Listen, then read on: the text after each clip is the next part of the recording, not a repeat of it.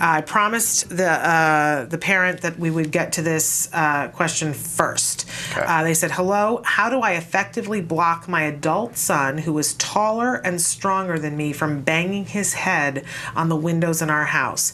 He has broken several and luckily has not injured himself. He does this behavior when he's frustrated, lacking attention, and sometimes in the middle of the night.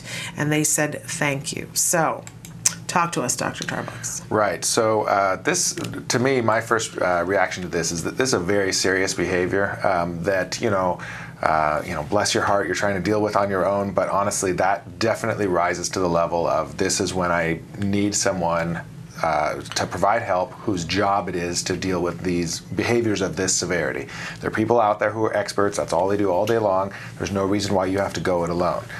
So the very first thing you should do is get a board-certified behavior analyst to come out, do a functional assessment, and come up with an intervention plan to help decrease the behavior, but also help you just manage your son's behavior and keep him safe, which it sounds like you're trying to do on your own, but honestly, it's too serious.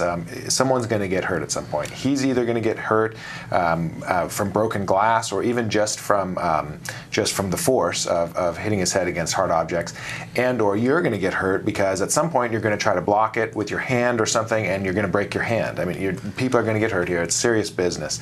And the good news is it's totally treatable. There's nothing magical and scary about self-injurious behavior. It's just another thing that some folks on the spectrum do, and it's something that can be changed. And he can absolutely be taught something better to do that's more productive and safer rather than banging his head.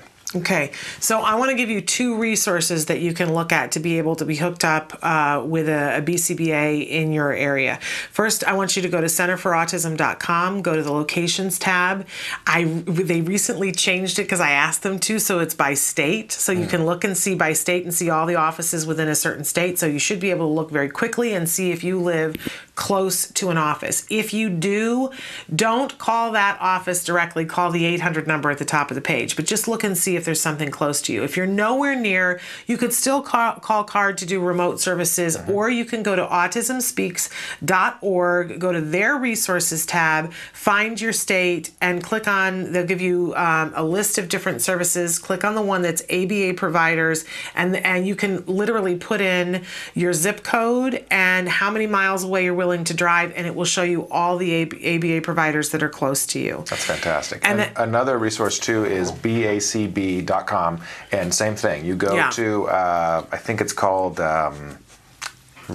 certificate registry, I think. Yes. And same thing. You put in your zip code, or you can search by state, and it'll give you every single board-certified behavior analyst. There you go. And where their address is and how close they are to you. So that's really important. For a behavior this severe, you really want someone with a BCBA certification. And I think that's got to be your first thing, because you're going to want to know how you're going to pay for that, right? But if you call the BCBA provider and you get a good quality BCBA provider and say, this is what's going on, what funding do I have available to me? They'll be able to tell you if you have insurance, whether it covers it. They should be able to tell you, if you don't, who the referring agency is in your state that will help you to get this support. Please do not think, I cannot afford this, so I'm not going to do it, because Dr. Tarbox, it's not going to go away on its own, correct? Right. That's absolutely right. The general rule with any kind of challenging behavior is if you don't get a good quality function-based intervention plan in place, the behavior is basically going to stay around forever. It might get a little worse, it might get a little better, but it's not going away until you really get a good quality function-based behavioral intervention plan in place.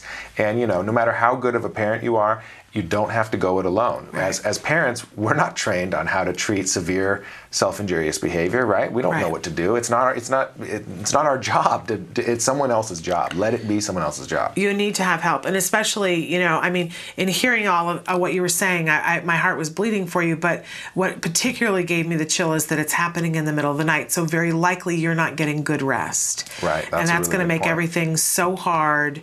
So it's time for help. Don't feel bad about that. Get excited about that. Find the ABA provider that you want. Let them help you get the funding, and let them know how serious it is. Yeah, and we say all the time on your show that challenging behavior is actually not part of the autism diagnosis. Self-injurious behavior, aggressive behavior, property destruction, those behaviors are not caused by autism, okay? So you don't have to settle for it. You don't have to think, well, my child has autism, therefore he's gonna misbehave. No, that's not correct.